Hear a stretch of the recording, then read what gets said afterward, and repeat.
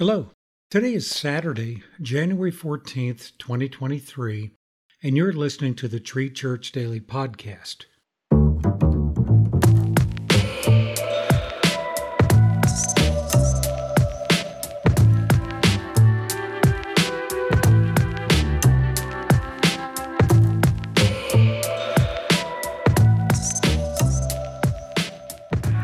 Our scriptures is Hebrews 10, verses 24 and 25, and we're in the English Standard Version. And let us consider how to stir up one another to love and good works, not neglecting to meet together, as is the habit of some, but encouraging one another, and all the more as you see the day drawing near. This is a verse that sounds so easy to do. However, it is also so easy to put off. It reminds me of another verse in Proverbs 27:17 of the ESV, which says, "Iron sharpens iron, and one man sharpens another."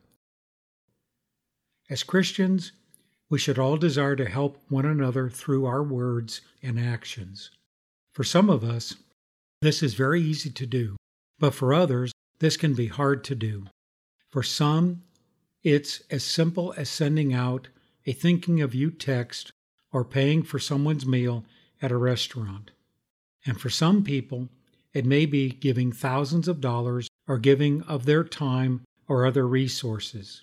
In your life, what would this stirring up one another to love and good works, verse 25, look like? This passage reminds me of our church in the area of Connect groups. It says right in this verse that getting together as the body of Christ is what God desires for us.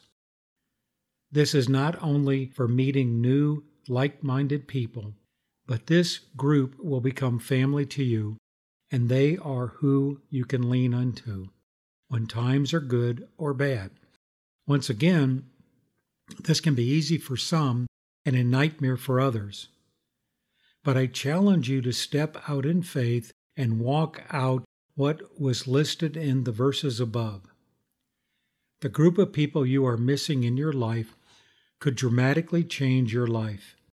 The crazy thing is this: you probably don't even know that you're missing out on this aspect in your life until you step out in faith.